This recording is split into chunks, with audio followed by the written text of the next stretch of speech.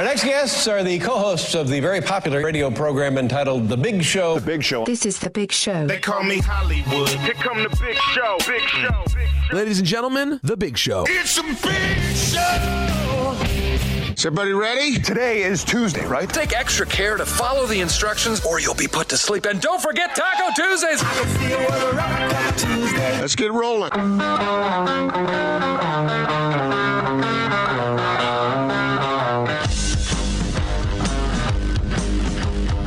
This is The Big Show with Gordon Monson and Jake Scott, presented by Big O Tires. Stop by your locally owned Big O Tires for no credit needed financing and the best prices on winter tires. Big O Tires, the team you trust. This is 97.5, 1280 The Zone and the Zone Sports Network. It is The Big Show. Gordon Monson, Jake Scott, 97.5 and 1280 The Zone. The show is starting. Gordon is still not with us. Austin's here. We'll make it a less formal intro today. Gordon's vacationing. Doing who knows what, but I don't deserve vacation. We hope he's enjoying himself wherever he may be. Austin, how you doing? I like your shirt today. I brought you that back. I forgot to tell you about the shirt.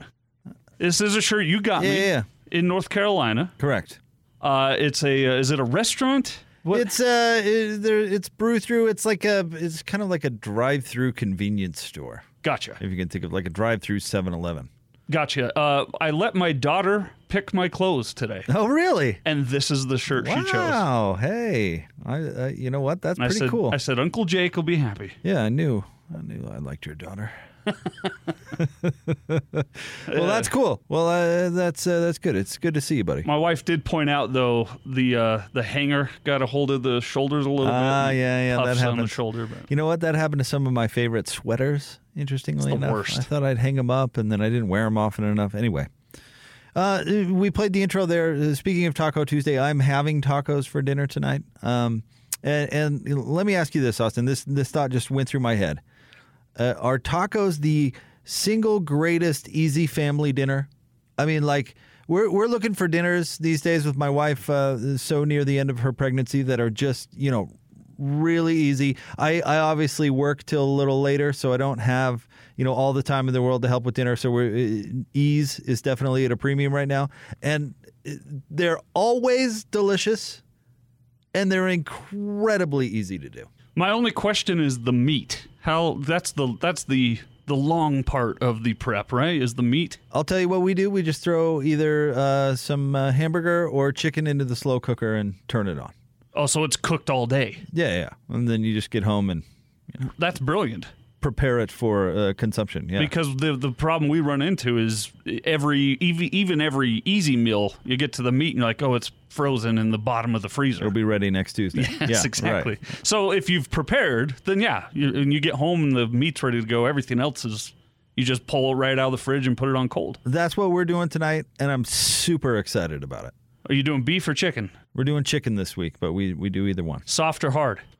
Both, man. We got both. Okay, do you do the cheesy gordita crunch style where you wrap the hard around the soft? No, I've thought about it, but no, I haven't gone that far. I usually just do, one of each. And with the flour tortilla, you can pack that thing pretty good. Yeah, we that and what we had last night, grilled cheese. They're the champion easy meals. Yep. Anyway, I think that's why I think tacos are the best. That's my number one. I've never been a huge grilled cheese guy, so you don't like cheese. Yeah, I'm not exactly. I'm not Gordon. I'm sure Gordon would 100% agree. Well, Austin, you're right because the cheese in the cooking. And did I tell you about the time during the Eisenhower administration when I discovered grilled cheese? I told Ike, put a little Swiss on there next time. I said, General. Oh man, we miss Gordon. We hope he's doing well. Okay, we do have a lot to do today. I know Jazz fans are grumpy. We'll talk about that. A couple of losses to the T-Wolves will do that.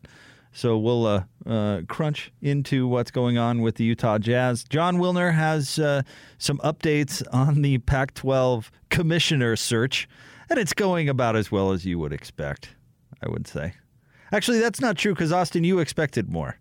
I mean, we'll dive into the details here. It's interesting the direction they're taking it, but you thought, well, they ditched Lair Bear, so they got to get it right this time, right? They found out what not to do, and now they're going to do what they should do. Yeah, and I'm uncomfortable a little bit with the analogy that is coursing through my head, but I think it applies. When you've got a good friend or a family member who has a really, really bad marriage, and it started with hope and promise and very quickly turned out this is not going to work. Went the other direction. Uh-huh. And for years, you're kind of biting your tongue but dropping little hints with hope. Yeah. That they'll do better for themselves, and they finally do. They get out, and then they date the same person again. Right. I mean, like it's a different person, but the same problems. The same issues arise. That's where we're at here. Yeah, I see what you're getting at. You just want to grab them and be like, do better! It is actually kind of true on a number of different levels, actually. So I'll buy into that analogy, Austin. I'm there with you. Austin has lined up one heck of a show. We've got a lot on tap today. Coming up at 3 o'clock, we're going to talk to Brian Costello. He covers the Jets. So we'll ask him what Zach Wilson's in for come draft day. Are you completely sold that he's going to? Yeah. You are? Yeah. He's going to go too. I'm about 90% certain. It is pretty amazing that it's pretty much a consensus at this point, because even some historical drafts, there was always some doubt, and I don't feel like any of that's there this time. Like, remember when Peyton Manning went 1, and there were those reports, well, the Colts might be interested in Ryan Leaf instead of Peyton Manning, and somehow that became a storyline. Same thing kind of happened with the Colts again, and Andrew Luck. RG3. Yeah, that's right. And in this case, we haven't really heard anything. Jacksonville's locked in on Trevor Lawrence at number 1. It feels like the Jets are locked in on Zach Wilson at number 2. In fact, this feels like the exact question we should be asking Brian Costello coming up at 3 o'clock. So stay tuned for that. We've got Bowler joining us at 4 o'clock, making his Tuesday appearance on the show. And then at 5, I always look forward to talking to jazz great Mark Eaton, who's going to jump on the show coming up at 5 o'clock. And, of course, he and Rudy Gobert have a relationship. They're friends. It was Mannix who wrote about it, right? Mannix wrote a very good piece about Mark and his relationship with Rudy Gobert that began at Mark's restaurant at Tuscany, which is one of our personal favorites. So we'll talk to Mark Eaton about Rudy and get his thoughts. Thinking about this and actually, Austin, this is a good place. Let's dive into the split story, because I have a thought about Rudy and something we can ask Mark about at 5. Let's get to it. 2 guys, 2 topics, 2 opinions. You talk. Give me 2. This is the split story of the day on 97.5 1280 The Zone and The Zone Sports Network. Jazz will inbound underneath their own basket with a 1.5 lead for the 1 seed. Conley to inbound to the right of the basket. Inbounds to Gobert. Conley comes back to get it. Curls around. Steps back for a 3 in the win. He got it! 5.9 seconds left. Mike Conley. Oh, pose like you're a statue. A gold one, Mike Conley, because that was shiny as can be. 104-103. Mike Conley does it. Rubio's going to inbound. Towns is at the free throw line. The top of the circle, between the circles, is Russell, marked by Conley. Rubio inbounds. Rubio holding. Rubio finds Russell, who lays it up and in. The Jazz broke down defensively on a back cut by D'Angelo Russell. Nobody guarded him, and he laid it up and in uncontested. Were they supposed to be switching all over the floor? I mean, what was going on here? Mike Conley and Rudy Gobert miscommunicate. 105-104. Ingles will inbound. Jazz are in a diagonal on the near side. Clarkson, Conley, Bogdanovich, Gobert, all in a diagonal line from the left corner to the elbow of the free throw line. Clarkson moves first. Ingles inbounding. Trying to get it to Conley. Does with 4 seconds. Gets a pick from Gobert. Rubio knocks it away and steals it, and the Jazz lose. And the Jazz lead for the West is down to a game. There you go. David Locke on the call. That Conley 3 wasn't quite the game winner. For the win! Yeah, it was not. It's all over almost here. Yeah, right. One of those moments. Well, there's still 6 seconds left, and this is the NBA. A lot can happen in 6 seconds, as we saw. He is the guy, though, that a couple weeks ago called a dagger in the first quarter. Dagger against the Lakers. He did not. Did David? I pulled it for you. Oh, did you really? Yeah, I'll have to play it for David, I listen to David every broadcast. Maybe Lakers went on like a 7-0 run. Dagger. It's a little early. 8 minutes left in the first here. Maybe I just somehow erased that from my memory. I'm kind of convinced I've got somebody is what was that movie, that Will Smith movie, the Men in Black with the mind erase thing, that somebody's just following me around and every once in a while is like, hey, look at this. And it's just gone. So there's a chance that I may have forgotten that. But anyway, dagger in the first quarter, that might be a tad early. Although I give Locke a lot of credit. Usually toward the end of the game when he says dagger, it's over. Sure. And by the way, that was a hell of a call. It just ended up not being for the win. Not being. It was a great call. It was an incredible shot. It was. It was an incredible shot. Mike Conley. Ice water in the veins. But then Rudy makes a mistake. And here's what I love about Rudy. He owned it in the postgame. First question was about it, and he said, yep, I made a mistake, and I feel kind of dumb. And we've all been there, particularly if you work in the radio business. Austin, you can relate to this. We do stuff that makes us look dumb all the time.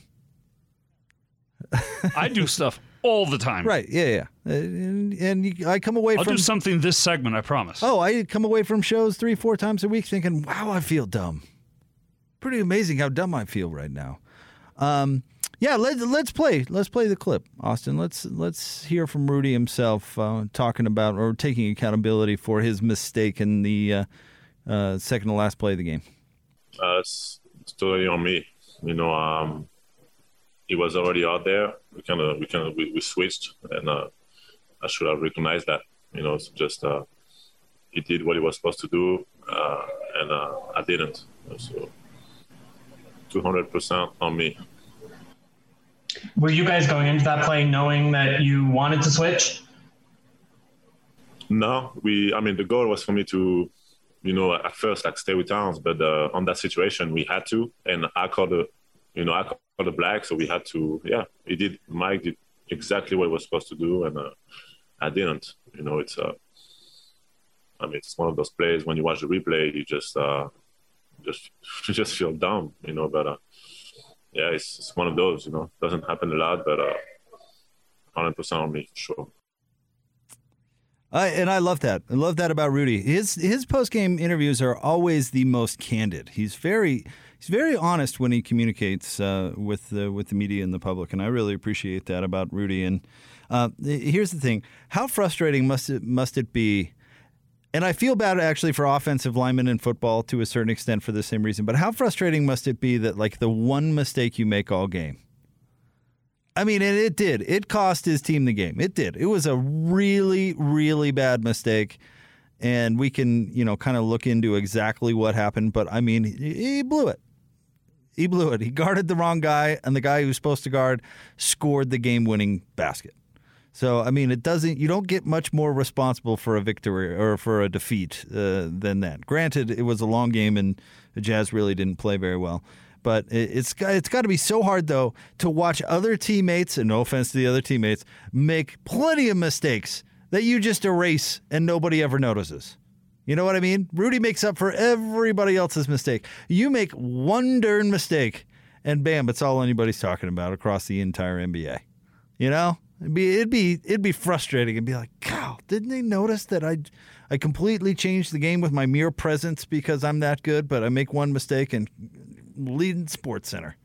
It's like the offensive tackle gets the one holding call that brings back the touchdown. And for his NFL draft highlight montage, they picked that one play to show over. That one play. It happened to Garrett Bowles. He got called for holds 3 weeks in a row, and every game after that, he got called for a hold or 6. Everyone else is holding on every play, but he gets it. He gets the call. He gets the flag. The football comparison went through my mind, Jake, is that was the biggest defensive lapse by a very good defensive player since Marcus Williams blew it against the Vikings. Oh, man, There was only one way for the Woofs to win last night, and they got it done. Just like there was only one way for the Vikings to win that game. You know what? You bring up Marcus Williams, too, because great example. Because didn't they just franchise him or give him the franchise tag this year? I mean, he's obviously awesome. But what's probably the one play on the top of everybody's mind when you mention him? Yeah, well, Bill Buckner was an incredible baseball player. Phenomenal baseball player.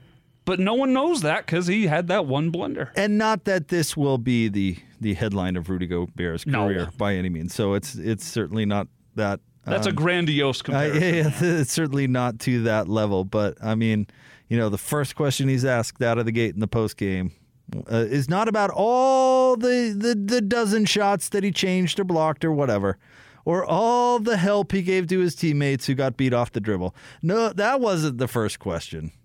Nor should it have been. Nor should it have been. The first question is about the one mistake he's made, in the last month. And that's the gig. And he knows it, and he handles it well. And he handles it great. Yeah, I couldn't agree more. I mean, he steps up there. He totally takes his teammate off the hook, because he could have been vague about it. We got to work on our communication or something where, people come away thinking like, oh, was that really Rudy's fault? What's Mike doing? But Rudy takes his teammate off the hook, puts it on himself, and says onward and upward. And you know what? It comes from a guy who's pretty confident that he's won a bunch of basketball games for this team. And will again. And will again in the very near future. Sacramento coming up tomorrow. I think likely easy now. Likely a victory. You've had 2 guarantees over the last 2 games that haven't gone. Okay, guarantee is a little strong. No, well, I guess Gordon was the one saying, I guarantee they'll beat the Woofs on Friday. But he did. He did do that, didn't he? And I went, I would too. I still don't understand Gordon's tendency, like when he throws out bets to make it the most extreme thing in the history of the world. He could just say, hey, do you want to put $20 on it? And his point would get across. But no, he goes to, will you put your mother's life on the line? Yeah. How about the life of your entire family? Would you bet that? I'd be like, Gordon, I wouldn't bet that on the opinion that the sky is blue. Are you kidding? Would you bet your life on it? Jake, would you put your daughter's life on the line against the Kings tomorrow? Right. No? Well, then don't bring it up. Then what are we doing here? Some opinion. I thought you were going to bring it strong. There are a few other things to note in that game, certainly. This game was further evidence, if you needed any, that Donovan Mitchell is extraordinarily important to this Jazz team. And if, the Timberwolves have really athletic guards. They're not very good. And I know, and I kept bringing this up yesterday on the pre-half and post, but I know Mannix kind of laughed at me when I asked him how the Wolves' record is that bad.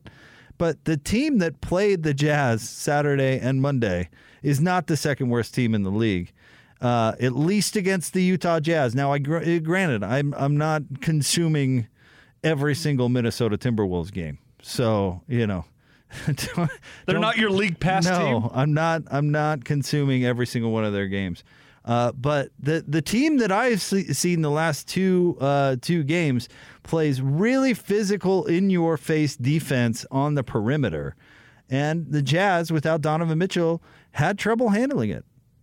And, if Donovan Mitchell misses a playoff series, then they're going to have trouble handling it against whoever they play. And that's kind of a fact, because the Jazz just don't have a ton of uberly athletic players. It's just kind of a reality. I mean, we love Joe Ingles, certainly, but, he's just not an uberly athletic player who's going to beat his own guy. Well, when Howard Beck said to you and Gordon on Friday that the Jazz are proving without Donovan Mitchell that they can get things done still, was he right then and is wrong now? Or were we all just kind of flummoxed, or not flummoxed, but had the wool pulled over our eyes a little bit, that they can get by without Donovan? So that the thing with that is that is subjective, right? Define get by. Are the Jazz the best team in the league without Donovan Mitchell? Pretty comfortable saying no. Yeah. Now, if from the other side of it, you want to say, should they be good enough to beat the Timberwolves without Donovan Mitchell? Sure, I'll come along with that argument. The Timberwolves haven't won a ton of games against other teams this year in the NBA. So yeah, I'll buy into that criticism. But get by. That was my word, by the way. No, I know. What he said was they've got other offensive go-tos, other backup offensive plans if Mitchell's not working. Right. And you know what? That leaves, and Coach Lacombe brought this up in the postgame. I thought he was right on the money. It just leaves so little margin for error. So if you get your three guys that should be making your shots in Jordan Clarkson, Joe Ingles, and Bojan Bogdanovic, and I'm not, Mike Conley was great last night, so I'm leaving him out of this intentionally, but other than those two turnovers. But 5 of 30. Those three were 5 of 30. And you know what? The offense was working. The difference between Saturday and Monday, because it was kind of Groundhog Day-y, but there were some subtle differences. They got really open threes last night. Like the blender really worked, and they absolutely could not buy a bucket. I didn't think there were a ton of bad shots last night. Maybe people feel differently. I'm not saying they were perfect, but they missed some open ones. And you know what? I like the number of attempts for Joe Ingles at 13. By all means, you're a 48% three-point shooter. Get it going. He just didn't make them. I'm not going make or miss league on you. The athletic guards of the Timberwolves gave the Jazz issues, but they missed a lot of shots we've seen them make this year. I did a little bit of a numbers inspection last night on Jordan Clarkson. I saw this, yeah. Mm-hmm. Because Gordon, for most of the season, has been beating the drum that Jordan Clarkson takes a lot of shots and takes a lot of bad shots. The ball hog drum, yes. Yeah, that's a way to put it. And I thought, well, let's take a look and just see, because I've been with you that I think that's Clarkson's role, and it should be his role, and he should be given the green light, even if he's missing one out or he's making 1 of 15. The next night he should still have the same green light. That's been my take. Well, I looked at it, and in the 57 games he's played this season, the Jazz do have a better record when he shoots less than 10 three-point attempts in a game. But when he shoots over 10 or more three-point attempts, they have a better winning percentage, if that makes any sense at all. Uh-huh. Better record, better winning percentage. And I think that goes to show that even if he's not making his shots, the Jazz are better off with him shooting in volume than not. Yes, 100%. And particularly on a night where they're shorthanded without Donovan Mitchell, where somebody has to shoot. And I do think that's becoming an issue with a couple of players who are, Royce O'Neal is having a crisis of confidence because he's passing up a ton of shots. He's getting open ones, and he's just not taking them, and that's an issue. But somebody's got to come in and shoot the basketball, and Jordan Clarkson is more than happy to. When you move Joe Ingles into the starting lineup, you mess with the rotation that has been extraordinarily successful this year, and that's Joe is out there with Mike Conley, Rudy Gobert, George Niang, and Jordan Clarkson, and it's been this incredibly productive lineup. In fact, coming up tomorrow when we have Locke on, we can ask him about it because he's been banging this drum a lot. But when the Jazz are blowing teams out and pulling away from teams is when they go to their bench and the Jazz go to that lineup. And it's been tearing teams up. So when you move Joe Ingles into the starting lineup, it disrupts that rotation. You don't get that lineup nearly as much, if at all, let alone at the time where you can really effectively use it. So it changes. It changes things, and it stretches people thin. And all of a sudden, Jordan Clarkson is coming in and he's taking 20 shots, and instead of maybe dialing that back just a tad, because there's shots to be had. And if guys are going to pass, somebody's got to do it. And Jordan Clarkson didn't do it well last night, but I am perfectly fine with Jordan Clarkson doing it, particularly in the lineups that he plays with. Yeah, he's a volume shooter. They've designed him to be a volume shooter, right, and they want him to be. And that's why they don't want him playing 35 minutes a game. Good point. Yep. That's why they want him in there for a splashy 25. Yeah, and that's happened so many times. Right. And has been the difference in a lot of these games this year. How many, when he had 40 against Philly, how many minutes did he play that night? 29? I'd have to go back and look, but it was an incredible amount of points considering the amount of minutes he played. Unbelievable. Coming up next, we're going to talk about the latest from John Wilner of the San Jose Mercury News. He has an update. The Bulldog? No, the Hammer. Oh, the Hammer. The Hammer. Our guy, the Hammer. He has some reporting out there on the Pac-12 Commissioner search and how it's going. And I'm going to go with the word typical in my tease. It's pretty much typical. Par for the course, if you will. 29 minutes that night. So 40, what was it? 40 points in 29 20 minutes. shots in 29 minutes. That's what he does. Walking bucket. But yeah, the reason you don't want to play in 35 minutes a game. Just come in, do your thing, and you're like it's like a relief pitcher. Really good one. Yeah. We don't want you to pitch 5 innings, 6 innings, 7 innings. We want you to go 1. But we want you to just pitch your took us off. 6 outs max. Yeah, right. I interrupted your tease. No, I did Sorry. that. I really did that myself because then we got back into... Well, I guess you did do I that. interrupted Yeah, it, that was but, you. yeah. That's all right. Pac-12 next? Okay. All right. 97.5 and 1280 The Zone. What time is it? It's 1:30 and time to talk Utah Jazz. Oh, Donovan! This is your Jazz at 30 update, presented by Syringa Networks. Working from home or with a hybrid workforce? Get a powerful IT partner with Syringa Networks. Call 385-420-7881 or visit syringanetworks.net. Ring the 30-point bell.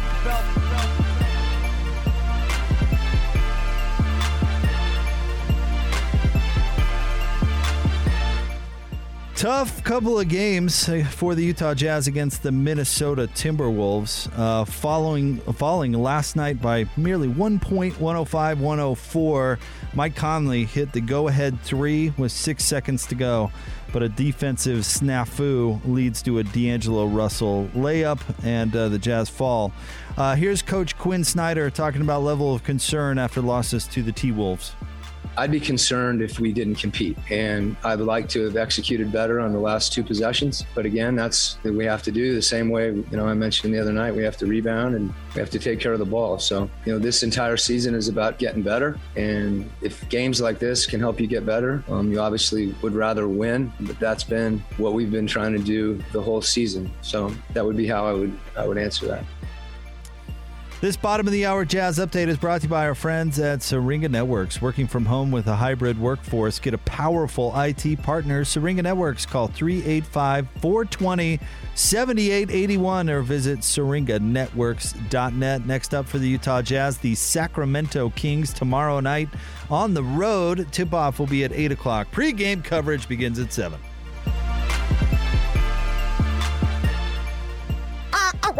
Utah's highest rated, most listened to sports radio afternoon show. I grind every day just so I can live a better life. This is The Big Show, presented by Big O Tires. Stop by your locally owned Big O Tires for no credit needed financing and the best prices on winter tires. Big O Tires, the team you trust.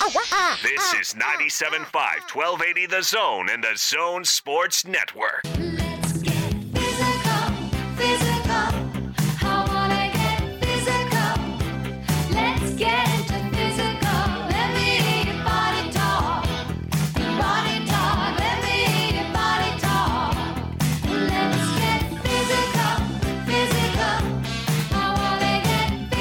It's a big show. Gordon Monson, Jake Scott, 97.5 and 1280 The Zone. Gordon out on vacation. He'll be back next week. It is a Total Request Tuesday brought to you by Live Nation Concerts. For the latest tour news and artist insight, go to livenation.com. So the theme for Total Request Tuesday today, name a song or band that makes you think of Gordon. Austin and I will pick from the best submissions. So tweet at Austin Horton, at Jake Scott Zone. Austin, you picked this one for obvious reasons. Yeah, I thought this would be a fitting one, and Dick Harmon agrees. So. Yes. When Gordon went to see this concert with Dick Harmon on his birthday. On Dick's birthday. On Dick's birthday. And I believe Dick provided the tickets. I believe that is correct, yeah. So, it Good fits. one. Yeah, it reminds fit. me and Dick Harmon of Gordon Monson. And to be honest, like when you told me about the theme, I think you already had this song ready to roll, but I suggested the very same one. Without talking. No. We were both on that one. Now I'm going to have to think of something else. I could come up with something. It's not going to be the Beatles, though. I wouldn't give him the satisfaction of me associating him with a Beatles song. I'm not going to do it. The Beatles are the most overrated band in history. You're right about that, Gordon. You're right on the money. All right, let's dive into what the Hammer, John Wilner, is reporting in the San Jose Mercury News.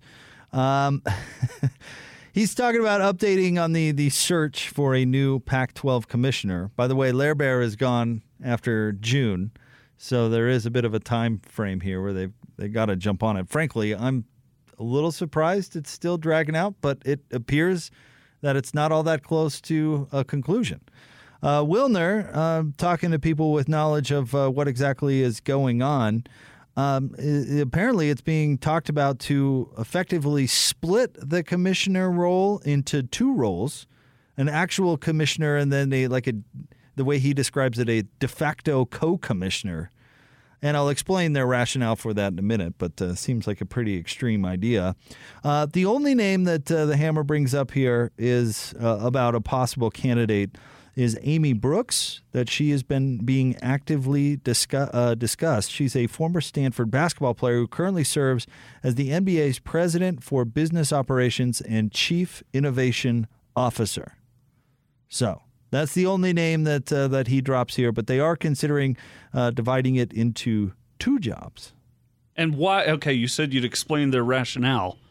I'm dying to know if there is such rationale behind that. So there are competing wants out of the position, all right? The presidents are concerned about the negotiations for the upcoming media rights deal. The athletic departments that are actually being governed are looking for somebody who can work with them. So there's the campus side where like athletic directors really want somebody because Lair Bear basically ignored all the athletic departments and said, we don't really care about you. We're into us and your priorities don't really matter. He turned a deaf ear. Chris Hill has complained about this multiple times in public after retiring, that Larry was not very interested in the athletic departments that he was charged to manage. So there's the actual sports people that want somebody who has experience in that and that will help them as opposed to get in their way. And you can't find both in one candidate? This is what they're saying, that they can't find somebody who's on the savvy business end of things, and you can't find the person that also shares those administrative skills. Because no one else in this world has ever figured out how to hire someone who does both. Apparently not. And actually, I do not hate the concept of having a leader and a lieutenant. Really? But there has to be. See, the problem they're screwing up here is the power structure. You have to have somebody where the buck stops, so to speak, to quote President Truman. So, kind of like Dennis Lindsay is the executive vice president of basketball operations, Justin Zanuck's the general manager. Right. It's a co-leadership, but certainly one is higher up on the list. So you can call it whatever you want. You just have to, if the actual power structure is to have two people who each have a vote, I mean, it makes no sense. If they're talking about having a general and a colonel. Okay. And the colonel has a specific set of skills that would help out. Make him a nightmare for people like you. But I don't know about specifically like there's actually dividing the job into two. If that's what they're debating, then that's madness. Yeah, if they're switching reps, you start the game, but then he comes in on the second rep, so to make an analogy, then that's never going to work. Right. But if it's, I'm the conference commissioner, but I really deal with the business side of things, here's the person that's in charge of the sports side of things. Right. So, but there's got to be, I mean, why would you, why? Co-commissioner is not a good thing. No, it's not. It's not. But I'm more with you, Austin, where you can't find somebody that has experience in both of those realms because, Scotty and Hans mentioned this. I mean, there's, go look in the SEC. Look for their number two who's looking for a crack at their own, commission. Go to a high-profile, experienced athletic director. I said this, and here's hot take of all hot take alerts. I'd talk to Tom Homo, a guy who has experience negotiating with television partners as this individual, deal with ESPN, which he's managed 4 years. and talk about a guy who has really good experience at managing on the athletic side of things, not to mention has incredible leadership and courage, which he's demonstrated to the 1,000th degree during the coronavirus, where he's the lone athletic director standing in the Western United States saying, we're playing, and said, we're going to figure this out. I'm going to be a problem solver and a leader as opposed to somebody that just follows. Like Larry Scott did with everything, where he just, hey, which way's the wind blowing? All right, well, I'm going to go that way. I mean, Larry Scott, who wanted to manage the message. Remember when he tried to hire an LA Times reporter to write nice things about him as opposed to, I don't know, make sound decisions based on what's in the best interest of the people you're supposed to represent? You know? He hired a comedian because he thought the conference was too boring. That's why people were looking down on the Pac-12. That's not sound practicing. Right. You know, Tom Homo had every single football player that could tell any outlet or anybody how grateful they were for the leadership of their athletic director. How often do you hear that from college athletes? Yeah. So the Tom Homo thing is a little hot takey, but I think it is an example of what you're talking about. Find somebody with experience running a conference or in the athletic realm who also has the wherewithal to handle a negotiation. And maybe that's, as much as I hate consultants, maybe that's hiring the right consultants. Again, maybe you hire Tom Homo as a consultant. Right. Because the hot part of the take is it's Tom Homo. Right. The league would never, it's a BYU guy. Salt Lake radio guy suggests hiring BYU guys who run rival Pac-12. Yeah, I know. But the qualifications line up that he's got for the take. Right. The hot part is him. The take is valid. Find somebody with experience in both. So talk to him about who he might suggest. Again, who's the president of Disney now? Remember when we had that discussion? Hire that guy's kid? I can't remember the name. Yeah, that was a great idea. Special consultant for television negotiations. Roy Disney III. Right, he's going to come in and really hammer out this negotiation for us. And let's see, I'm trying to scroll down here because Wilner really makes a good point with a quote from a source down here who talked about prioritizing media rights negotiations in hiring a commissioner. The source says, quote, "That's fine, but what's an expert in TV going to be doing for the 8 years after the deal is in place?" Unquote. And the answer is what you got from Larry Scott, who negotiated the media rights deal on like his first day and then was like, okay, guys, I'm going to be napping in my office. Don't bug me.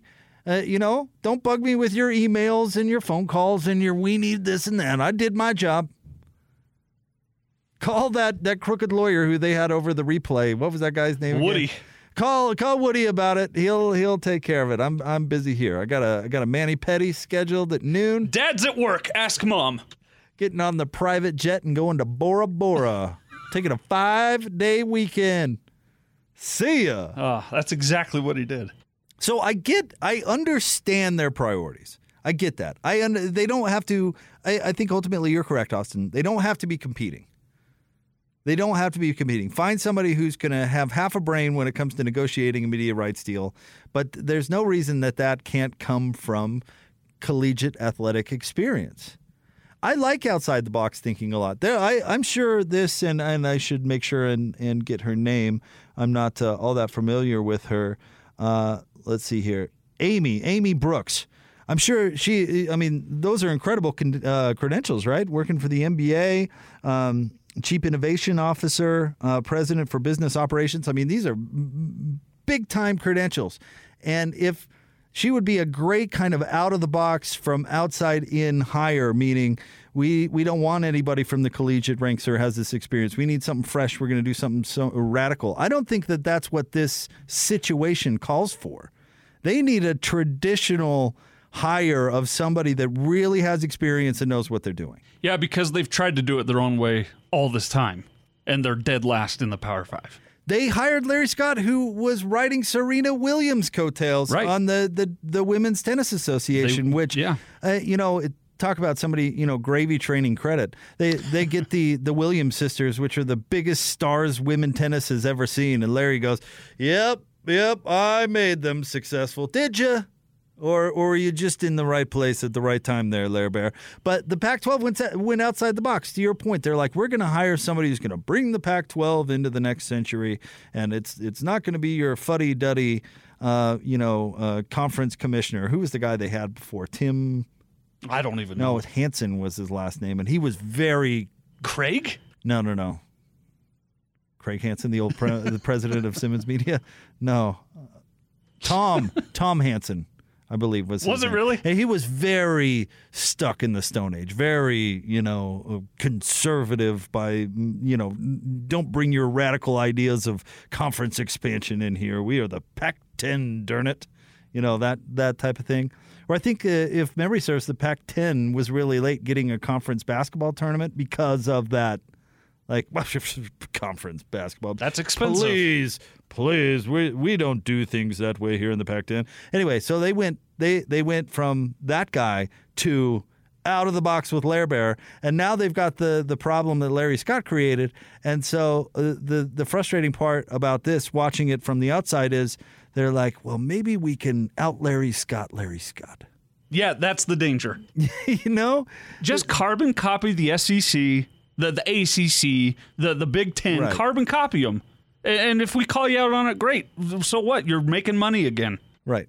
And it sounds so like such a conservative hire, but that's what the situation warrants. You need a football priority commissioner who's going to come in and sell it and empower the athletic departments to make their football programs better, and also, be competent when it comes to basic decisions on everyday running the conference. And I guess if you have to divide the job into two, I mean, I guess I understand, but I don't see where I think that's necessary. But I do think if they're considering it, they're desperate, and a lot of people have said no. So maybe that's the problem that we don't know. Well, I didn't think of that. Yeah. That's giving them a lot of credit, by the way, to say that this is their last resort, not their first choice. I kind of fear that this is their first preference. Oh, see, I get the feeling that this is pretty last resorty. Well, then then they're smarter than I'm giving them credit for, because if this is the last resort, then okay, I guess this makes sense. But I fear that this is what they've wanted to do the whole time, and it's going to be worse. No, I mean, and this is a frightful thought, but the demise of Larry Scott was so long coming that if they actually weren't prepared for him leaving, then that is crazy. I mean, they should have had, here's plan A, plan B, plan C, all the way through plan Z. Let's go. And I can't imagine dividing the job into two was plan A or through like plan L. It's down there with the S's and T's. But you know what? Maybe they were just delusional and decided to proceed with zero plan whatsoever and just, hey, you know what, guys? We're going to shoot from the hip on this one. Here we go. It wouldn't surprise me. Maybe. But I wouldn't think that this was plan A. All right, stay tuned. We'll have more next. It's The Big Show, 97.5 and 1280 The Zone.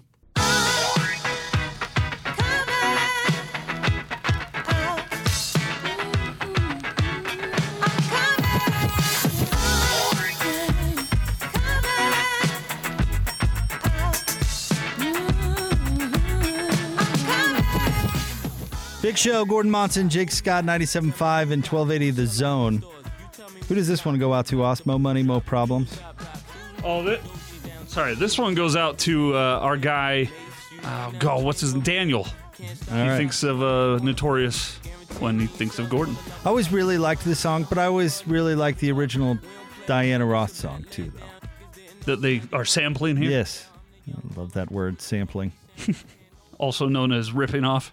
True. While giving some royalties. But, both tunes are good, I think, so, But, of course, Daniel referencing Gordon's rapping career that surfaces from time to time. Monstrous bank account, I thought. It was, I guess that could work too. The problems of how many Porsches to own. Wait, which is it? Porsches to own. I only have one Porsche. It's pronounced Porsche. Yeah, okay. Thank you, Gordon. And you should trust him. He's the authority He is the authority on it. That is true. Should I have 3, 4? No, certainly not 5. Certainly not 5. That would be ridiculous. It's tough, though. Those are difficult decisions. But for those of us who might be out to save a buck or two, I want to remind you about our friends at Davis Vision and their spring LASIK sale going on now. Get rid of those contacts or and glasses. Save up to $1,000. Start your road to better vision at Davis Vision. Check them out at davisvisionmd.com or call today 801-253-3080. That's Davis Vision. We're going to talk to Brian Costello coming up at the top of the 3 o'clock hour. He covers the Jets for WFAN, legendary sports radio station, and the New York Post. So we'll ask him about how set the Jets are on taking Zach Wilson. The draft starts Thursday. Austin, are you NFL draft guy? I should know this. Are you because Scotty is NFL draft guy where he's watching wall-to-wall coverage, and I know a bunch of people like that. I am not really that way. Which way are you? I'm with you. I will check in probably between 5 and 10 picks on Thursday total. And after that, if I'm interested in somebody, I will Google them on Saturday to see where they went and when. Yeah, I'm with you. Or I'll follow it online or something like that, see where the local guys go. But I do love drafts because they truly are the marriage between professional and collegiate sports. You know, all BYU fans will be dialed into this draft, particularly because there's so many BYU players that could possibly go. You know, we've talked over the years how many Ute players have gone, and Aggie players that have had an impact, and you dial in to see on where those go. And then of course if you're an NFL fan, you're loving Austin to see what pick Tennessee throws away this year. Exactly. Which wide receiver are they going to take that has all kinds of legal troubles and won't make it past training camp? That's the pick. Didn't they cut last year their first round draft pick from 2019? Yeah, who had a lot of legal problems. Yeah. Whoops. Considering how valuable draft picks are in the NFL, do you think somebody got fired over that? You'd think so. I don't know. I think someone did, but I think it was before. I think the guy that made that pick is still there. Well, that one wasn't terrific. But drafts are fun from that aspect too, where it's really you can be into it whether you're a college fan or a pro fan. I do not like extending it just to exploit the interest. That does bug me. Yeah, where you make it a whole week thing. Yeah, Thursday through Saturday. We get some viral moments like last year when the guy's girlfriend picked up his other phone. Do you remember that? Oh, yeah. Cowboy wide receiver. That's right. Cecil, is it not Cecil DeMille? And he grabbed it right away from her, right? Yeah. And was it another girl? Whoa, hey there. She says it was his agent calling. I don't know. So. Or I do love the competition between the girlfriend and the mom for... who gets to share the limelight? You know what I mean? And the side eye from the other to the other. Who's he going to hug first? Uh-huh. Oh, better Which go with would mom. you do? Would you pick mom or would you pick girlfriend? Well, my mom's not the kind that would be upset by any sort of thing, but I would still hug mom first.